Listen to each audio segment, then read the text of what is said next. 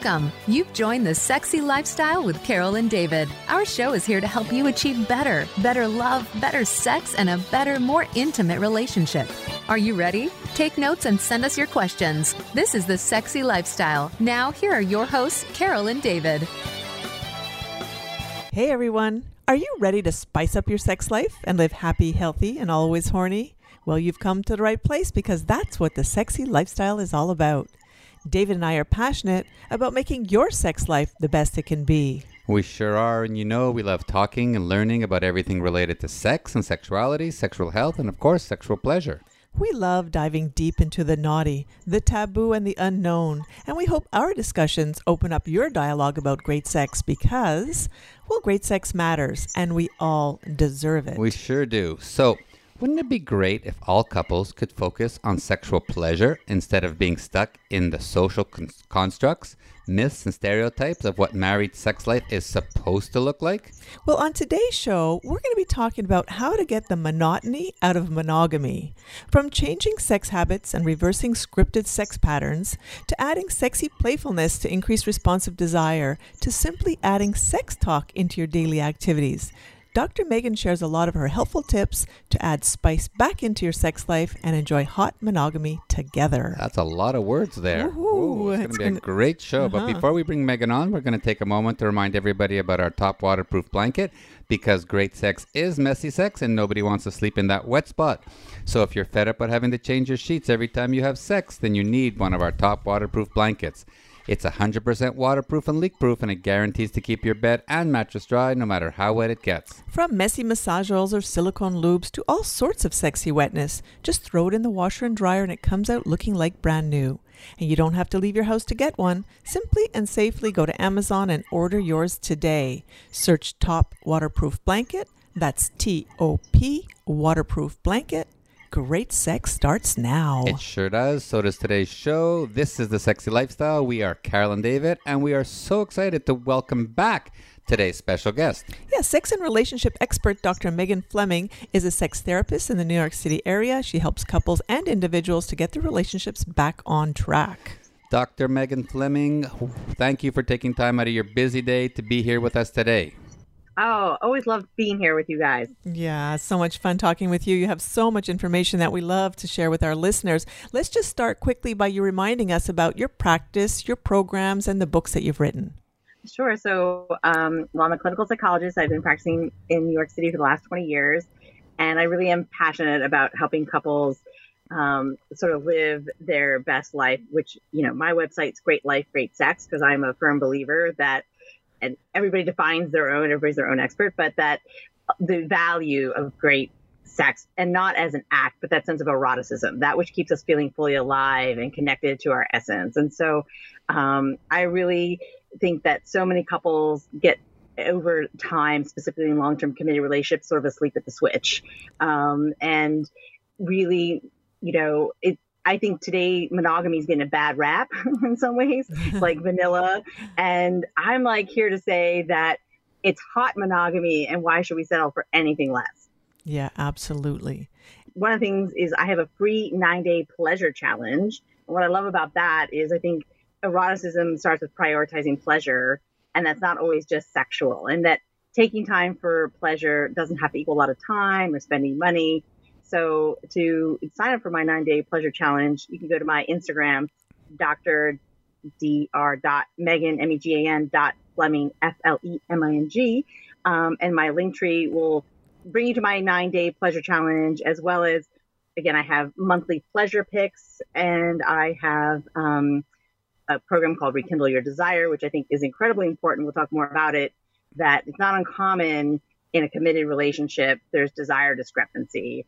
And that one of the challenges is, you know, how do we get the lower desire sexual partner to come to a place of their own wanting? Because we'll talk more about it, but that importantly, they don't want to be the gatekeepers, but they tend to be. Mm-hmm. And so helping them find pathways that allow them to be open and receptive to what's possible is a big part of, I think, what helps couples get to that place of really hot monogamy.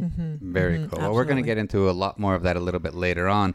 But I love, one of your passions and inspirations is to be, the happiest couple. I actually live that myself. The license plate on my car says "Be Happy Too," which is trying to get people to just be happy in life. Why is that so happy for you?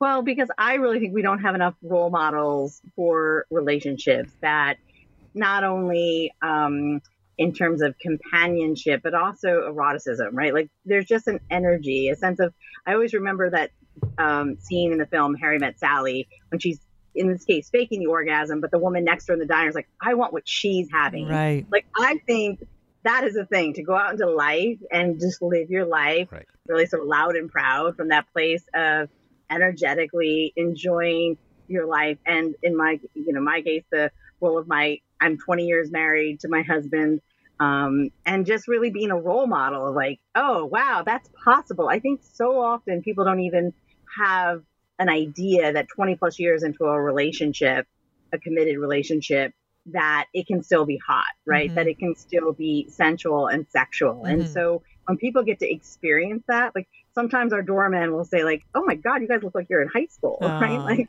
and I take that as a compliment, right? Because there's something to be said sometimes about not being able to keep your hands off your partner, and of obviously being appropriate in the places that you do that, and not, in that case, around children. But I really just feel like it would be inspiring if people had more opportunities to get to know couples that are really enjoying their relationship and their lives. Yeah, absolutely. Like when you go to a party and you see the people who hang together with their couple, not like the girls on one side of the room and the guys on the other side of the room, that's the couple that we tend to migrate to, because they probably have that type of relationship where they're holding hands at the party, they're chatting, they're going around the party as a couple, not individuals. And that's kind of what we do as well. We love that.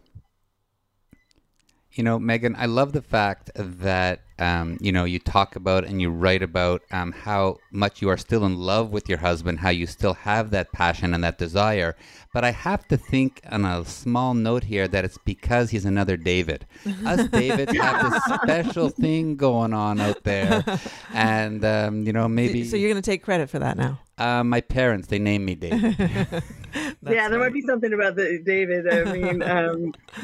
But I think it really has to do with the commitment of both partners, right? That what I often see is almost like a stay and quit mindset, right? Like people are not going to get divorced for a multitude of reasons, often the kids, religious reasons, financially.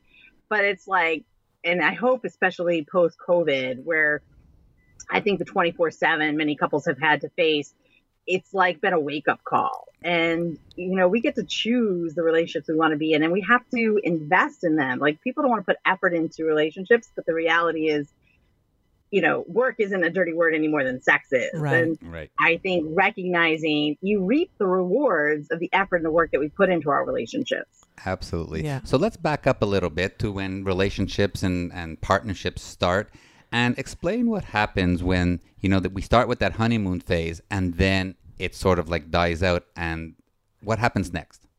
Well, so to your point, the beginning phase is the romantic love. It's the dopamine, it's the oxytocin. We sort of call it the drug or love cocktail. And about a year and a half, 2 years, it's sort of meant to end. And some people spend a lifetime looking for that kind of limerence and that kind of intensity. And the reality is, sure, you're going to have that intensity, but you're not going to have the same kind and quality of intimacy. Because what happens next, and it's not a sexy word, is mature love, right? Which is, when we have the intimacy and the connection and the capacity. I mean, we have put couples that have been together 40, 50 years into an MRI, and their brains can light up just like a couple that is in that romantic love phase. And so, again, not that it's like that every time, but I think enough people don't even know that that's possible. And I think when we don't have hope and things get tough, we get hopeless and we stop putting in the energy. Because the reality is, when you first come to meet your partner, think about it. What am I going to wear? Where are we going to go? Like, you put a lot of time and energy into it. You get all excited about it, but it doesn't feel like work, right? Because the dopamine's on board. Right. But I think it's like our culture is like the grass is greener on the other side. I'm like, no, it's where you water it. Like in the beginning, you're watering the grass, and I'm encouraging couples throughout the lifespan of their relationship to be watering the grass. Now, for a lot of couples, after the honeymoon phase is over, which is kind of the term that we hear all the time, slowly but surely their sex life or their relationship drifts apart because they're expecting that automatic attachment, that automatic attraction to keep going, and they don't kick in the work, or they don't even realize that it's happening. So then a lot of couples fall into some frustration. Talk about that phase. Sure. Well, first of all, I want to normalize that it's normal, right? And you're not alone, I guess I sort of want to say in it. And that, it's sort of, there's nothing like feeling wanted and desired. And that's an energy, it's a look in the eye that we get from our partners. And so it's kind of like, when your partner comes home from a long day of work, can you like look up and light up, right? Like, I think there are a lot of behaviors we can engage in that can give us that feedback loop that's like, oh, yes, I want you and you want me, right? That we really have to put our day-to-day in some ways aside, or prioritize those moments where we really are connecting with our partner in a way that we're feeling wanted and desired and appreciated, to be honest. Yeah, and that takes the effort. Like you said, you actually have to do something. It doesn't happen automatically anymore after the honeymoon phase is over. And that's not a bad thing. Like, it's, I think it's this opportunity for creative expression. Esther Perel often talks about, we all, as sex therapists, say the biggest sex organ's our mind, right? But she would sort of say there's no limit to the erotic imagination. And I think that we often forget that. We get focused on sex as an act, or like penis and vagina or penetrative sex. And we forget it's not about turning yourself on for sex. It's about simmering, right? In my mind, it's about living a turned on and life. And so I think even helping individuals and couples recognize that we can put energy and effort into living that turned on life. And we definitely are going to reap those rewards. Yeah, absolutely. And I know a lot of people think that this is like a normal trend, that you actually have less and less sex as your relationship gets older and older. Or as you get older, yeah. And as you age. But that's not necessarily true, is it? No, it's definitely not necessarily true. I'm a big fan of Betty Dodson, who just passed this year at 90. And if there's anybody who taught me that we can be sexual throughout our lifespan, it's definitely Betty. And other couples, like, why do we think STDs are on the rise in independent living and homes? Because guess what? The people you think are least likely having sex are having a lot of sex. Yeah. And so, and again, sex is far more than penetration. And I think it's just important to recognize, there's such ageism in our culture, that we don't realize that throughout our lifespan, we can absolutely be sexual. Right. And we just have to ignore all those cues out there that are telling us that we're old, because then we start believing them and we feel old and we feel that we shouldn't maybe be enjoying these things. So let's just forget what's coming from the outside and just think about what's coming from the inside. But our sex life has never been greater. I mean, when we turned 50, our sex life, we talk about it all the time, took off, and it was like going into another planet. Because first of all, we were empty nesters. Number two, we were in a new relationship, right? And I'm not saying people should, break up their relationship to start another one, but you can reinvent yourselves as you get older. And we'll talk a little bit later about role playing and stuff that you can do so you don't get stuck in that same old. But there's so many of my friends, especially baseball buddies, that just, all right, I'm getting older. I've been married 25 years. We're not having sex. Well, that's the way it's going to be, because that's the way society says it's supposed to be. Right. Oh, that is such nails to the chalkboard to me. Just I often hear women say, if I never had sex another day in my life, I'm okay with that. And I'm like, either you've never known full pleasure, right? Like there's something going on there as far as I'm concerned, right? That is okay for you, or you think, and again, this goes back to role models. Some people just don't even believe it. I mean, I've worked with so many couples where sometimes it's an event, sort of a, eye-opening wake-up event that reminds them, like, and sometimes it's because of anxiety, that it's like, oh my God, I forgot. Like, people forget what drew you to your partner in the first place. And I think we have to be really proactive and, again, watering the grass of our relationship, not taking it for granted as so many people do, so that we are, creating the conditions for eroticism. And as I said, I think there just aren't role models for it. So people just think, this is just what happens, right? And that, to me, is the saddest part. And, Megan, our show's been on the air for 4 years now. We've had amazing guests. We've had like 400 guests now. We're coming up on our 300th episode. We have 1 million listeners. And the success of our show is because we bring experts like you on to talk to people who don't know what they don't know. And there's so much that people don't know about sexually that as if they're open to listening and open to talking to their partner about it, which we'll talk about a little bit later, it's limitless in terms of what you can do in your relationship. And the other thing I was just thinking when you mentioned role model is because, in our generation anyways, our parents were not really role models for sex. Even David jokes with his parents and, says, well, you must have had some good sex last night. And his dad says, what? Sex? No, that's not happening. So we need more people who could open and talk about it. So we kind of joke with our kids. So we're hoping that we're passing it on to the next generation, and maybe some other people out there are listening who might also. But you need intergenerational talk about sex, and not the sex talk, but making it like normal, normalizing the fact that we do have sex even though we're old. I talk to my boys about sex all the time. No, we have a good relationship, but it's not normal amongst our friends that they would have that open conversation. Right, but between generations, where a lot of kids are afraid to mention in front of their parents or talk that they had a good time with their partner the night before. And so I hope that that's going to change. I 100% agree. And even exploring their sexuality and, just yesterday was bisexual, sort of day, like recognizing that, your sexual expression and how you identify in and of itself can change over your lifespan. And I think we, as a culture, generally are more open and receptive. I think, as I heard myself say, that it depends in part where you live. I won't, and the specific cultural influences. But I really think there's opportunities to own your own sexual identity and expression in a way that we really never had before. And so, again, it's not ubiquitous and it's not everywhere, but that as a human being, we can find those spaces, those safe places to express ourselves. And especially with online communities, right?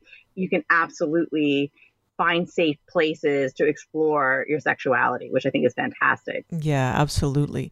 Now, some things that we talk about sometimes is what we realize that a lot of our listeners don't understand the difference between how men and how women become aroused. Like, for example, men are very spontaneous and women are responsive. How could they use that information and apply that to themselves, their couple? I mean, my expression is that men are like microwaves and women are like crock pots. That's a good one. The reality is we have to recognize, and this is sort of evidence-based, that women take longer to get aroused. We sort of say about 3 times longer.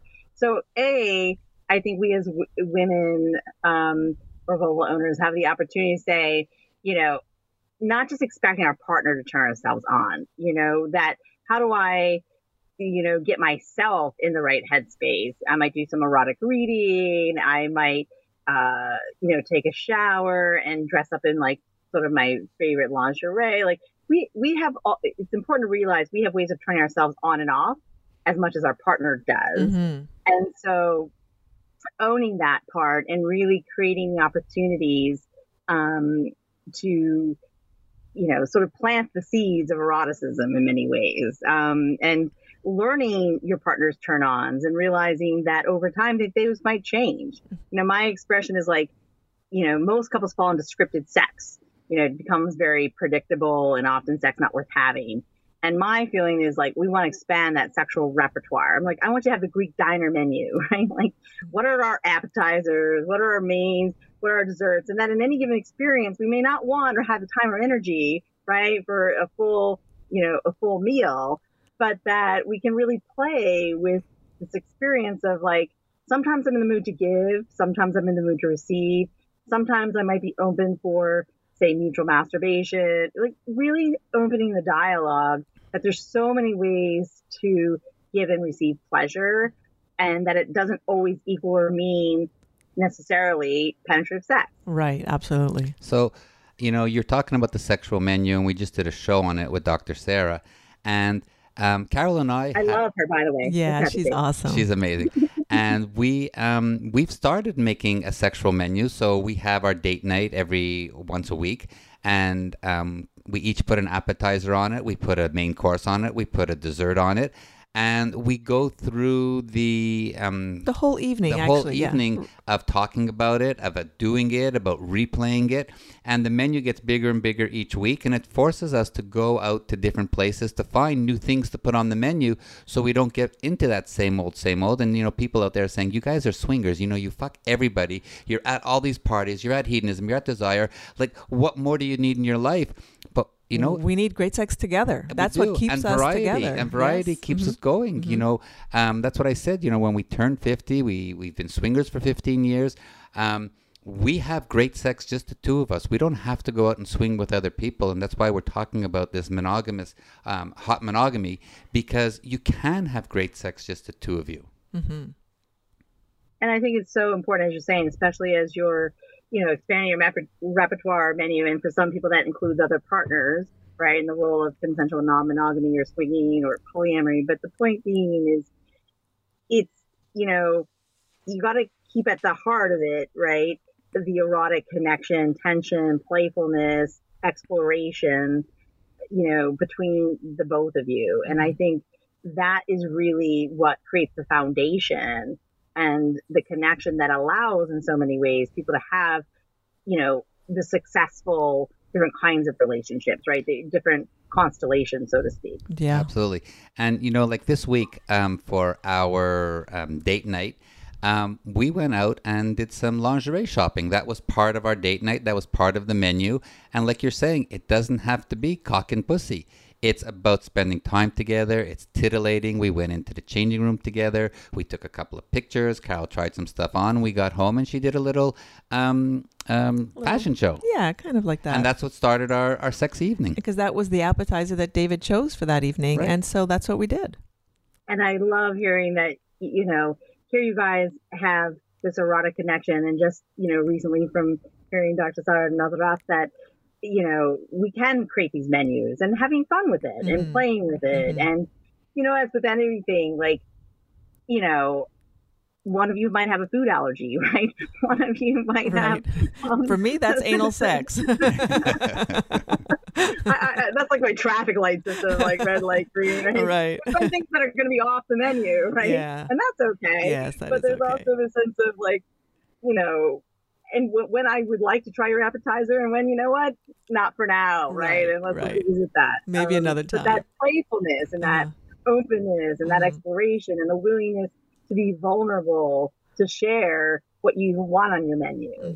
When a couples come together, what we see is, what you both have done individually, and you come together, and what you both enjoy together is on the menu. But anything you've tried that doesn't necessarily work well for the other tends to fall off the menu. Right. Yes. And when I say that, it's usually a one-time trial. That could be a sex toy, that could be role play, it could be a threesome. And the point is, if it generally doesn't go well, it's like, whoa, I'm never touching that again.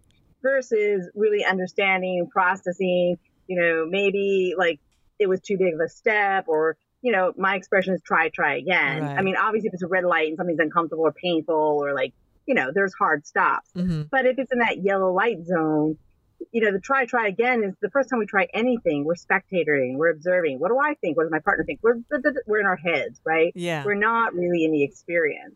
And so giving ourselves that opportunity to try things on. If we tried it once, I sort of say with my husband, when we were dating, we tried on a role play, and I was freaked out because he was so good at it. I'm like, whoa, like, I'm not into strangers. That's not my thing, right? Like, and so, I think it was 10 years before we revisited that one, because I was just like, it's not uncommon we get freaked out by something, and it becomes a no-go zone. Yeah. Well, this week we tried, every week we're trying to put in a new sex position, and this week we tried the cowboy, which is the guy straddling the girl, and my cock goes into her pussy. And it wasn't working very well. I wasn't able to stay super hard. We had good lube. And then we realized the issue was the dog was lying on the bed. Get the freaking dog off the bed. And she wouldn't leave. So we're going to revisit that next week. We laughed. We said, okay, she's just lying there. She's quiet for the moment. Okay, let's leave that. Let's do something else. So we went really back to little same old because the dog was definitely a cock blocker. Right, exactly. Those are important things to notice, right? Yeah. Those kinds of conditions, right? Like, I hear from couples a lot, pets. It's not uncommon. First of all, it's like hard because either in bed with you, or if you try to take them out of the bedroom, they're scratching on the door, or they're barking or whining. Exactly. Like, kind of a bit of a buzzkill. So I think we really do have to think about our environment, whether it's room temperature, whether it's like who's in earshot, aromatherapy. There's so many ways I think we can work with our environment to create conditions that really are facilitation for arousal and turn on. Mm-hmm. And actually, we were dog sitting the dog. It's actually our ex's dog that we co-parent. So we said if this was our dog, she would not be allowed on the bed ever. But we just said, okay, she's quiet now. Let's leave her there. It was fine. We worked around it. It was okay in the end. That was really a lot of fun. Just hang on a second now. We just need to do a quick shout out to one of our show sponsors. We'll be right back. This is Sexy Lifestyle. We are Carol and David, and we're having a great discussion with sex and relationship expert, Dr. Megan Fleming. Stay right there. All right, we're going to take a minute to talk about topless travel. So if you're looking for the sexiest and most erotic vacation ever, then you simply must book with Topless Travel. From Hedonism 2 in Jamaica and Desire in Cancun to all the Bliss Cruise experiences, Topless Travel needs to be your number one choice. Their trips and events are all about the people and the sexy fun experiences. So let's shout out to all the sexy host couples, including Chelsea and Mark. They're there to ensure that you have a wonderful vacation. Yep, and you'll find us on many of the Topless Travel trips, but listen up, the one we're really looking forward to is their Sexy Silver full takeover at Desire Pearl in Cancun. From October 16th to 23rd in 2022. We're going to be there broadcasting live, and the rooms are selling quickly, so book now. Come and join us for the week. We would love to meet you, and for those of you who are booking your room before October 31st, there's a special deal being offered right now. And for more information about this trip or any of their other events, go to thesexylifestyle.com and click on the Topless Travel Events link to book your sexiest and most erotic vacation ever. Ever. All right, we're back. You know we're Carol and David. This is The Sexy Lifestyle. We're having an amazing discussion with sex and relationship expert Dr. Megan Fleming. Now let's get back into what options couples have to increase their intimacy. So why don't we start with some of the things that people forget? Well, that all relationships need the effort. So a lot of things that you talked about earlier, like making it playful doesn't feel like effort, but it really is effort because it's doing something. It's not happening automatically. So many people think that great sex should happen automatically. Relationships are hard work. Yes, exactly. So let's talk a little bit about that hard work that shouldn't be hard work, but it is for some people. Well, I always sort of say the things we put effort into are the things we can count on, right? That they have the sustainability and that, the things that come easy, honestly, sometimes we just mistrust them. It's like, yeah. Can I count on this? Why is this happening? And so I think it really, as I said earlier, it's like, why is it culturally the idea of effort and work? Is it like we're not supposed to, or it's a bad thing? And I'm like, actually, it's an amazing thing because just like great sex is a lot about angles, it's also about skills. And so is relationships, right? And we're not taught relationship skills, growing up or in college or in education. And so learning like the nature of relationship is sort of rupture and repair. Like, it's not that we're not going to fight ever. Fighting and conflict is growth trying to happen. It's more about how do we manage that and how do we come back into connection and creating a sense of safety so that we can really, I sort of say monogamy, it's like this, it's your relationship is your safety net. So you can go onto the tight high wire, right? And excite terrified, like, what are we going to try? What are we going to do? But we're both in it together and exploring something new, knowing that our relationship is a safety net. And again, I think helping people realize putting effort into your relationship is something that really pays off. Absolutely. Yeah, no, I agree 100%. So do you think that bad sex is better than no sex? Well, that's an interesting question. And I actually think it depends, right? Like I often say to clients, initiating an experience and helping your partner know that they're wanted and desired in and of itself is a great experience. And the reality is, I don't know, we cannot guarantee how something's going to go. So like in this case, somebody who has performance anxiety, may lose arousal or erection. They don't want to disappoint their partner. They don't want to frustrate their partner. They generally lead toward avoidance. And I'm like, you know what? Sometimes just initiating in and of itself is far better than not having experience at all. Mm-hmm. And when you say bad sex, my words are like, less than optimal, right? Like it's not awful. It's less than optimal. What can we learn from that? And that, what makes it less than optimal? I think too often couples are focused again on penetrative sex. Right. And for men, they can't command themselves to be aroused any more than they command themselves to be sleepy. It's a reflex. Yeah. And so in particular, performance anxiety, performance demand, they so want to please their partners, like batter up the plate. They choke. And so I think the more we can realize when and if worst case, in a sense, worst case scenario, it's not optimal. It's not optimal, like hands, mouth, sex toys. There's so many ways to give and receive pleasure. It's really just recognizing it's about pleasure, because I think people are too focused on orgasm and on performance, so to speak, versus on pleasure. Mm-hmm. Absolutely. Cool. So before we get into a couple of ways of spicing up our sex lives, why is it that some couples get so disconnected that it takes time to bring them back together? How many hours do you have? Short form. Or maybe it takes a crisis to get them back together. Yeah. I think to your point, it's not uncommon. It can be a crisis that can help people get back together. But I also think the nature of relationships in some ways is what we consider polarization or the power struggle, right? That, we sort of say that which drew you to your partner because they have qualities that probably you want to have more of. There are also other qualities that resonate generally with your childhood experience that if they didn't resonate, you wouldn't have picked that partner. Mm-hmm. But at the end of the day, we call it pick, poke, or project. You tend to pull out in your partner the very childhood stuff that you need to be working on. And, the thing that you most need from your partner is the hardest for them to give and vice versa. But you really have the capacity, in my mind, to help each other heal and to, reclaim your own wholeness. Mm-hmm. And like you said, that's hours of discussions, obviously. But in a nutshell, that was very well put. Thank you for that. All right, options. Our show is all about spicing up your sex life and living happy, healthy, and horny. Let's talk a little bit about some things that couples can do to spice up their sex life. Let's start with how important masturbation and even mutual masturbation is. Well, I think the greatest thing about masturbation or self-pleasuring is, like, as I sort of said, how do you expect your partner to know what you don't know for yourself, right? And so learning what gives you pleasure, and I think educating yourself, like, oh my God, yes, there's so many amazing opportunities out there for women to explore and know and try on, whether it's the way they're using their hand, different lubes, different sex toys, and the different sex tech. The more you're like, oh my God, this is what gives me pleasure, in my experience, the more you're able to then communicate that to your partner. So, owning your pleasure, I want everybody to own their pleasure, I think is sort of step one. And then how to communicate that to your partner. And sometimes the role of mutual masturbation can be really helpful. You get to, first of all, it's hot. Generally, most people find it really incredibly hot to watch their partner turning themselves on.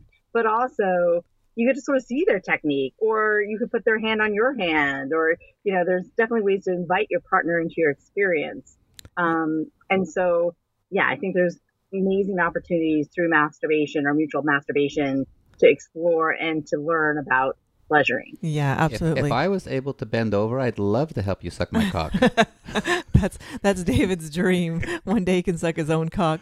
But I get it. So one time, I don't even remember which expert now talked about how partners can watch the other partner masturbate and learn their techniques, like you said earlier. Take notes. Yeah, and they actually suggested to take notes. But one time we did try that, and I love sucking cock, and I always tell David, I'm sucking cock for my pleasure. Okay, if you're liking it too, good on you, but this is for me. And I usually do not go to fruition or make him orgasm with the oral pleasure. So I like to just suck cock, play a little bit. And I think one of the reasons is because I always feel is that I don't have the rhythm it takes to make him orgasm. So I don't even try to go there. I just am enjoying it. I know he's enjoying it, and I just let it go and let it go. But after I took notes and saw his technique on how he actually finishes off, I started learning those techniques myself. Yeah. So I not only give him that oral pleasure for me and for him that he's enjoying, but then I learned how to actually finish off with more of a hand move than a mouth move. Yeah. But that was great. And actually, we do that all the time now. We do. For the first 12, 13 years of our relationship, I would never come when Carol gave me a blowjob. And now in the last year, I mean, we can do it either way. Yeah, and it's fantastic. Yeah. And I mean, Carol's also, I've learned how to massage her pussy, and I can make her come just with a bit of lube and playing with her clit and a little finger. And I don't have to go down there with my tongue or even put a dildo or my cock into her pussy. So we've definitely learned that from watching each other masturbate, how the other person likes it.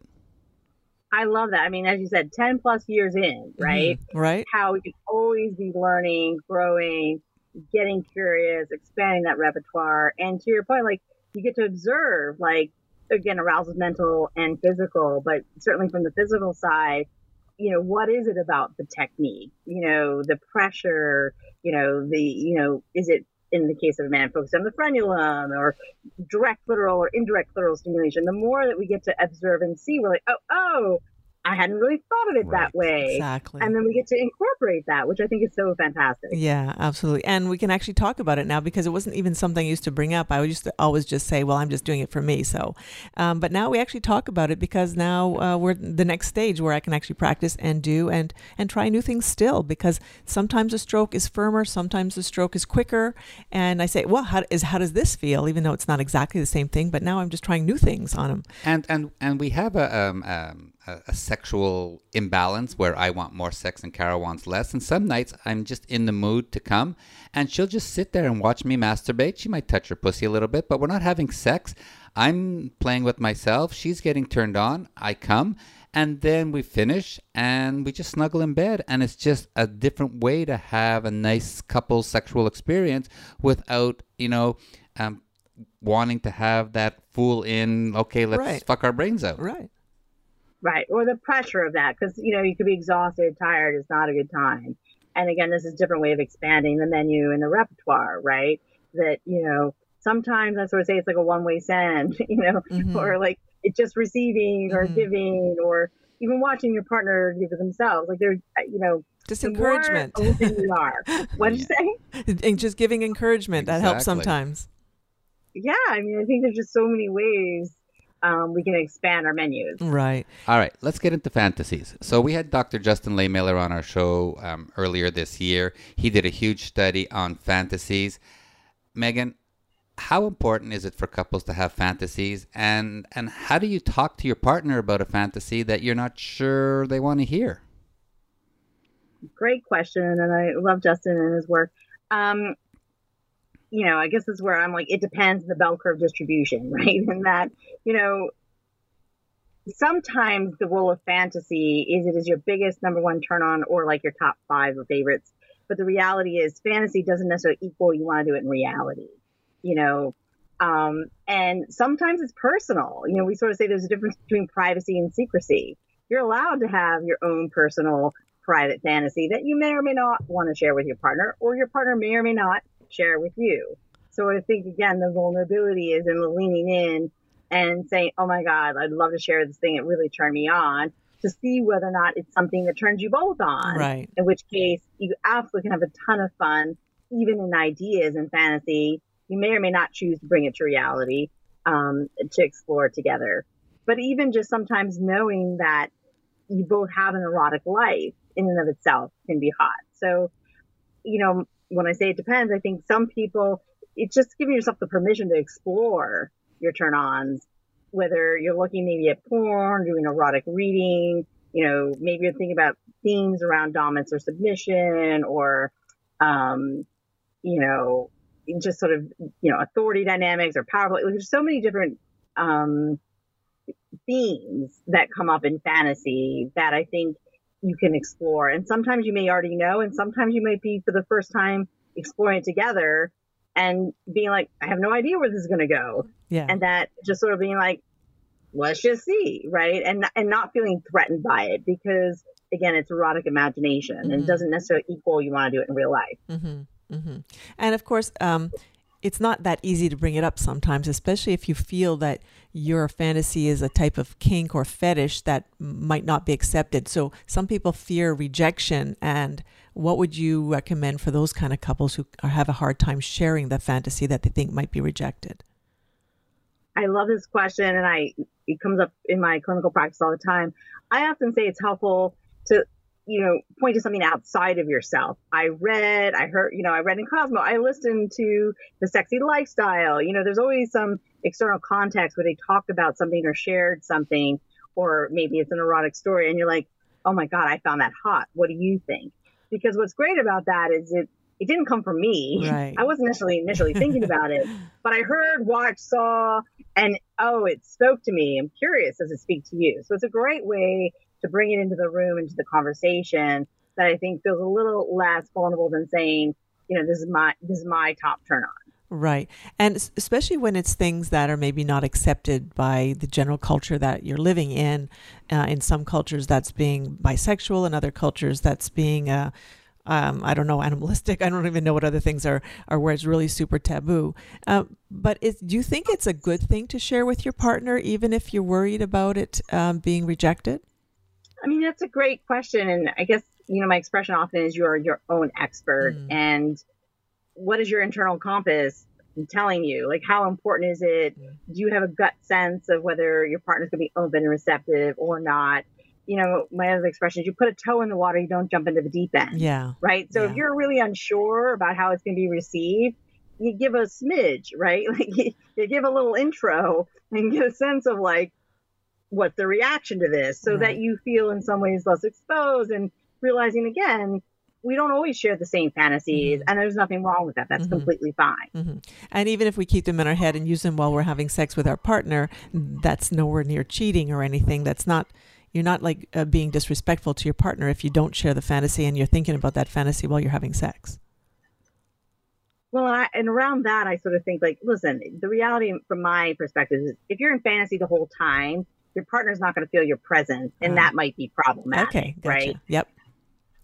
In my experience, but that you get distracted, the phone rings, the dog does whatever, and you're like for whatever reason, you have the intrusive thought, you're taken out of that erotic space.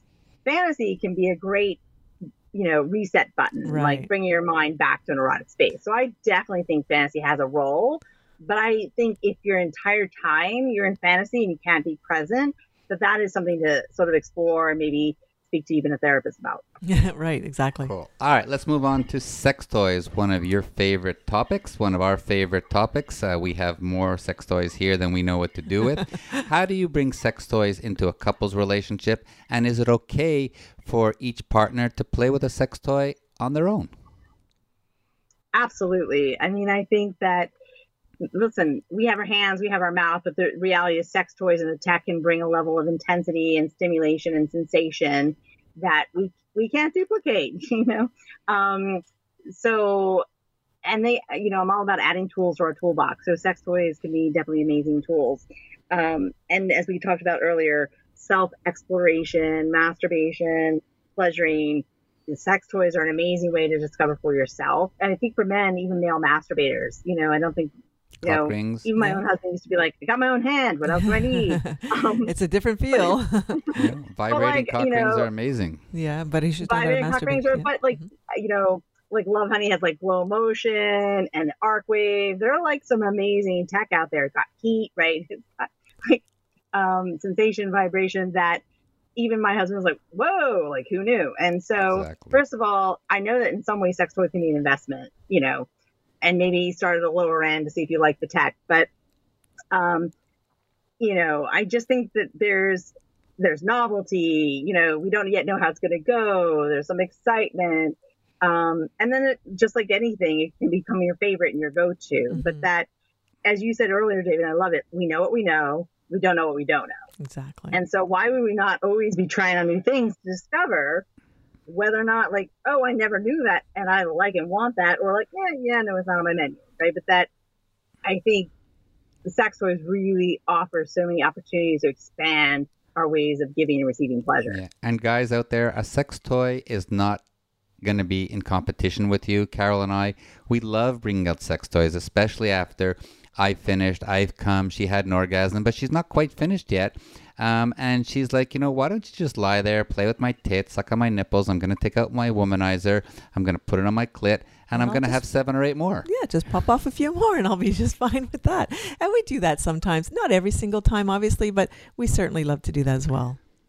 And that role of it adding, like, again, I could sort of say, like, it's maybe globally true for women, but certainly perimenopausal, menopausal women, adding, breast caressing, kissing, sucking, along with clitoral stimulation, sometimes adding more physical sensation stimulation is what gets, because of endocrine changes in the body, it definitely takes women longer to orgasm and then that menopause.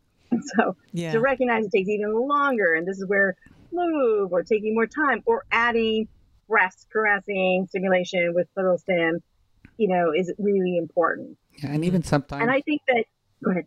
And even sometimes you like sucking my cock. Even though it's soft, it still has your pussy juices. It has a bit of cum on it.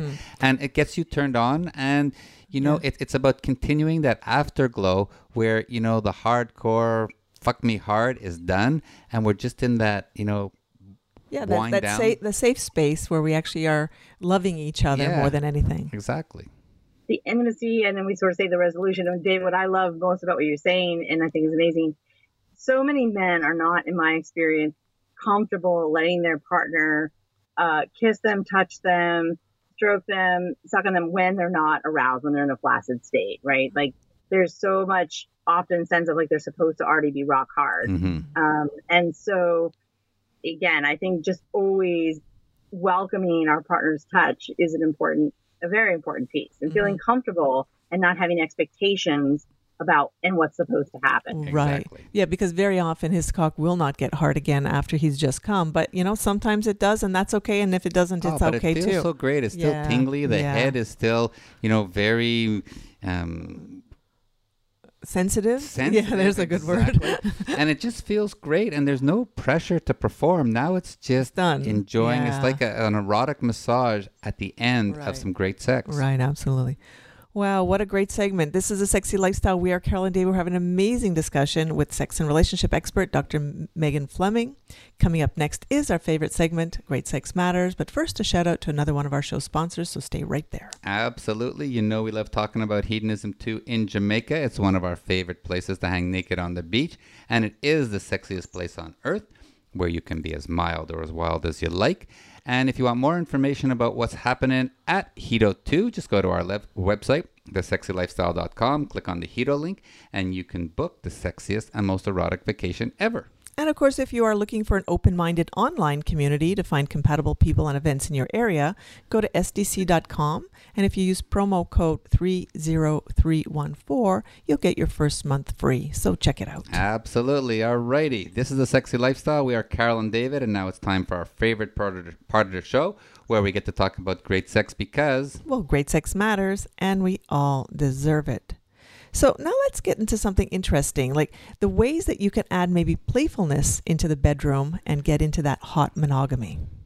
So Dr. Fleming, how does the brain process desire? How can you make it happen, or what do you observe when it is happening, when you're feeling desirous? Well, I think when you ask that question, most of us think about spontaneous desire, coming to sex from that place of wanting. We call it horniness. We call it limerence. There's that physical pull. It's really sort of an endocrine piece. And I think that that's most people's idea about desire. But I think it's important that we realize there's two equally valid pathways. The other is responsive desire. And I think for people in long-term committed relationships, it's important they really know about this, because what that looks like is you initiate and your partner's first response, no. It's like a definite automatic and reflexive no. And I sort of say, ask yourself, is there one small thing you can say yes to? Because what we know is through the body, often starting with a back massage, through touch, stroking the hair, it's like, oh, that feels good. That feels nice.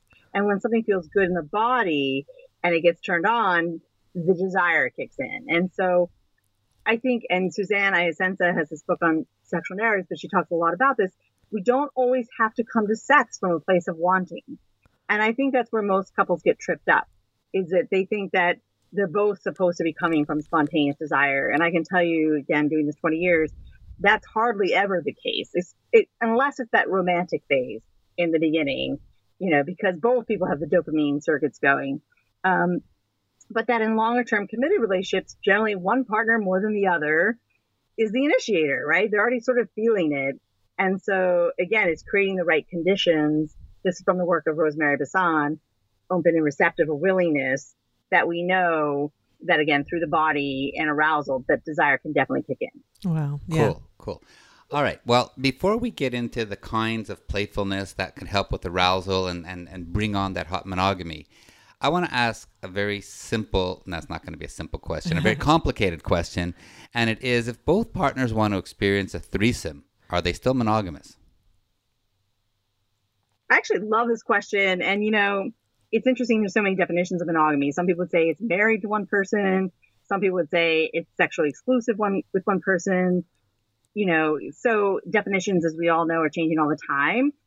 Some people might say that would fall under consensual non-monogamy. But the idea, to your point, is like when both partners are consensually choosing something, it's a part of their marital, in a sense, contract, right? Like that is the most important thing, because I think where couples get into trouble is when they feel blindsided or there's something that hasn't been actively discussed. Like when we think about fidelity, we should be constantly, just like our sexual menu, be exploring, are we both on the same page? Do we mean the same thing by that?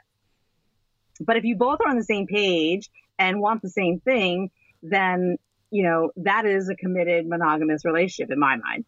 Right. And especially if your goal of the threesome is to strengthen your couple, to practice your good communication skills and to watch each other and enjoy, that is connecting together with your partner, not disconnecting. Absolutely. Mm-hmm. That's very cool. But that, it works absolutely and is an amazing turn on and facilitator for communication and heightened experiences for some couples. And not for others. It goes back to what I said again. Sometimes the fantasy, we all know, talk about Justin Lee Miller, right? One of the top fantasies, of course, is a threesome. That being said, put the toe in the water, make out with somebody, flirt, bring them home. But I would not necessarily jump into the pool and have sex unless you know through putting your toe in the water that it really is a turn on in real life and not just in fantasy. Right. And of course, you can share that fantasy and do a role play that there is a third person in bed with you. What is she doing? How is she touching you? What are you enjoying now? And playing it out like the role play as if someone was there and see how that feels first. Absolutely. And that, can be incredibly hot. Mm-hmm. Absolutely. So now we're going to talk about some fun things, because one of the things you mentioned is that we don't have enough fun having sex with our partners. It's a lot more, it's like considered work instead of fun. So if we can make it more playful when we're having sex or just sexy time, what are the kind of things we can do to be playful in bed? Well, I think it starts even before we get into bed, right? Like, how do you sort of set up, it's the playful text, or, they get home from work and, you might be sort of saying what you got on or you don't have on underneath what you're wearing. Like, I think, again, arousal both mental and physical. So, really focusing on the mental and the anticipation and the flirtation and the building of arousal. I think it starts long before we enter the bedroom, if hypothetically that's where you choose to be having your experience, because it could be the kitchen or any other room. So I think it starts with that. We call that all-day foreplay. I love the all-day foreplay, right? Like, that's the simmering, right? I think that's fantastic. And I think not enough couples recognize, get the value of that. Because you're already coming to the situation from, not a cold start, right? There's momentum. There's a law of physics, right? You have to put less energy because there's already momentum on board. Mm-hmm. And that's what adds to the fun and the play. And then part of it could be the banter, what I want to do to you tonight or this afternoon, or what I'd love for you to do with me. Or, you can already start to incorporate some of the, anticipation. And then I often say, you guys have that waterproof sheet. Nobody wants to be in a wet spot, right? Like, to me, that represents symbolically, we're putting this on the bed. This is now our play space, right? What is the experience we'd like to have? Like, I think it's like a ritual in some ways that, putting down, say, that blanket sort of represents. Right. We're moving our headspace into sexy time. Yeah, I think that's great. We use that all the time as well for that. Like, we have sex all around the house. So if we put down the blanket in front of the fireplace, then we know that's where we're going to have sex. I spend all day putting the blanket all over the house just so Carol knows when she's ready, it's good to go. Yeah, no. But it is fun to put the blanket in the car. A specific place, and you have to find where he's put it, and that's where we're going to be having sex next. That's kind of fun too. And I guess part of me would be like, and then you move it, right? I didn't want to go there. Exactly. It's a no. It's not a no, but it's like, let's try it over here instead. Right. Yeah. Like, I mean, the whole point is playful, right? Like, I mean, it's kind of like, oh, where's it going to be? You want it there? I want it. Like, I don't know. Like, the whole point is you can really make it playful. Exactly. Yeah. One of the fun things was, which we do sometimes, is we kind of put on like a sexy role play. And most of the time I can't even keep a straight face. And I do like a sexy walk on my hands and knees and coming close to him. And I laugh at that while I'm doing it, because it's about having fun. It's not, I can't be naturally sexy like that, but I do try. And then I burst out laughing doing it. Which I think is fantastic. It's, because I often use this expression, we don't start as expert, right? And things don't necessarily, as we're going out of our comfort zone, feel natural to us. And my expression is like, go adolescent on it. Nobody wants to, as an adult, feel adolescent. But, we have to be a little bit awkward at the beginning to get muscle memory, right? To have a new felt sense of something that we don't yet know. And I think that's courage, the willingness to be like, I'm going to maybe look a little silly, and I don't know how this is going to go. But again, that to me is the safety net of the monogamy and committed relationship. Is I can do things that make me feel silly or foolish, or I'm embarrassed, or I'm not confident, but I'm stepping into it, right? Because I'm curious and I'm exploring what this might be like, when I fully own and step into this, way of being. And I feel safe because it's my partner who I love, and the security's there. Exactly. And just recently, we're swingers. We have been for so many years, but we've just started exploring a little bit our kinky side.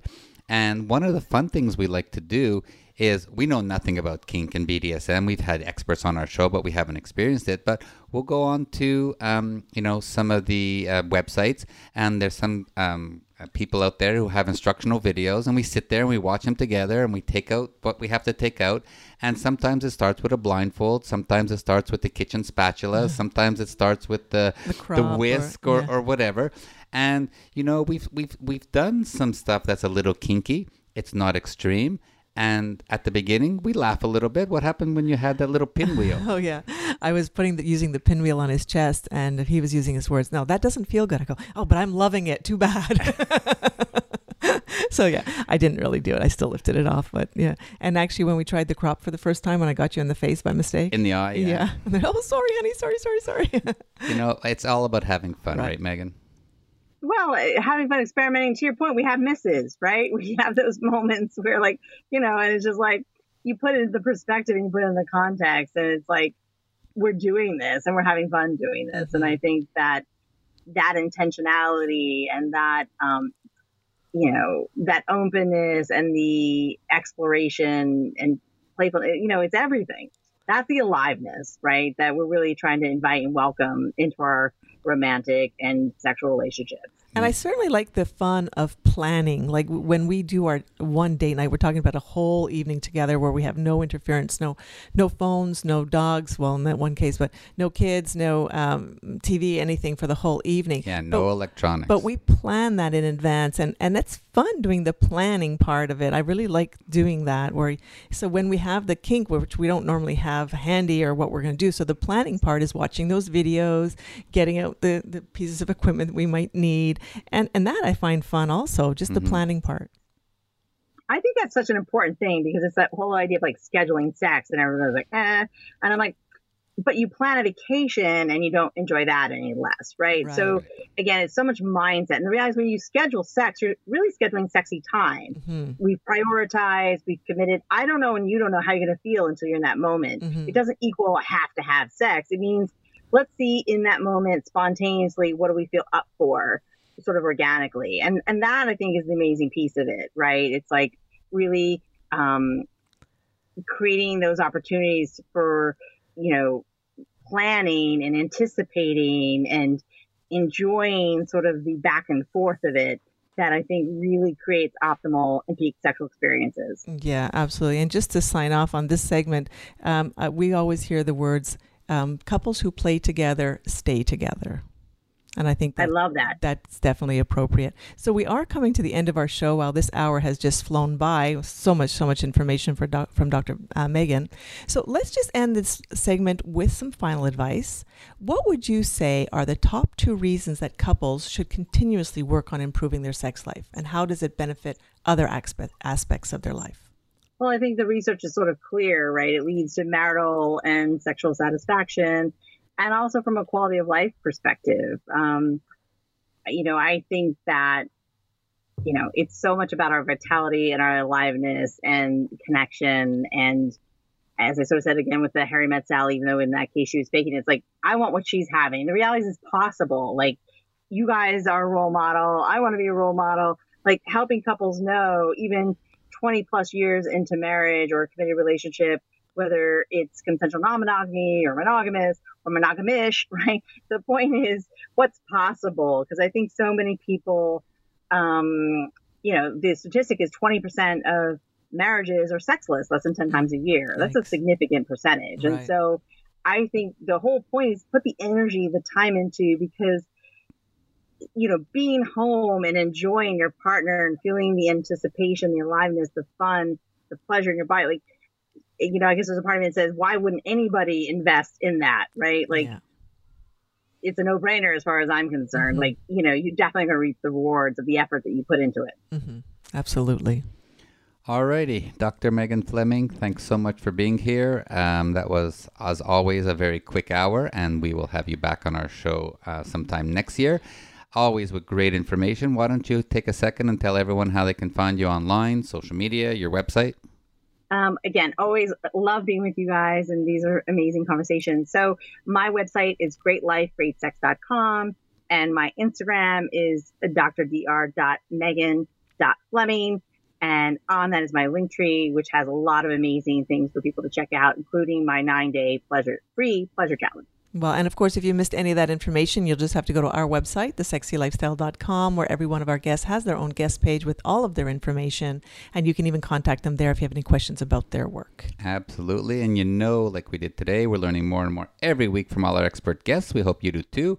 If you have any questions at all, you can always send us an email at ask@carolanddavid.com. All righty. The end of another great show. Dr. Megan Fleming, thank you so much for being here. As always, love being here. Anytime. And as we do every week, we thank all our listeners for being there week in and week out. And so join us again next time for another hour of The Sexy Lifestyle, talking about sex, sexuality, sexual health and pleasure, and all the fun ways to spice up your sex life and live happy, healthy, and always horny. Well, that's it for our show today. Carol and I send you lots of love and great sex. Please stay safe. And of course, stay sexy, everybody. Until next time.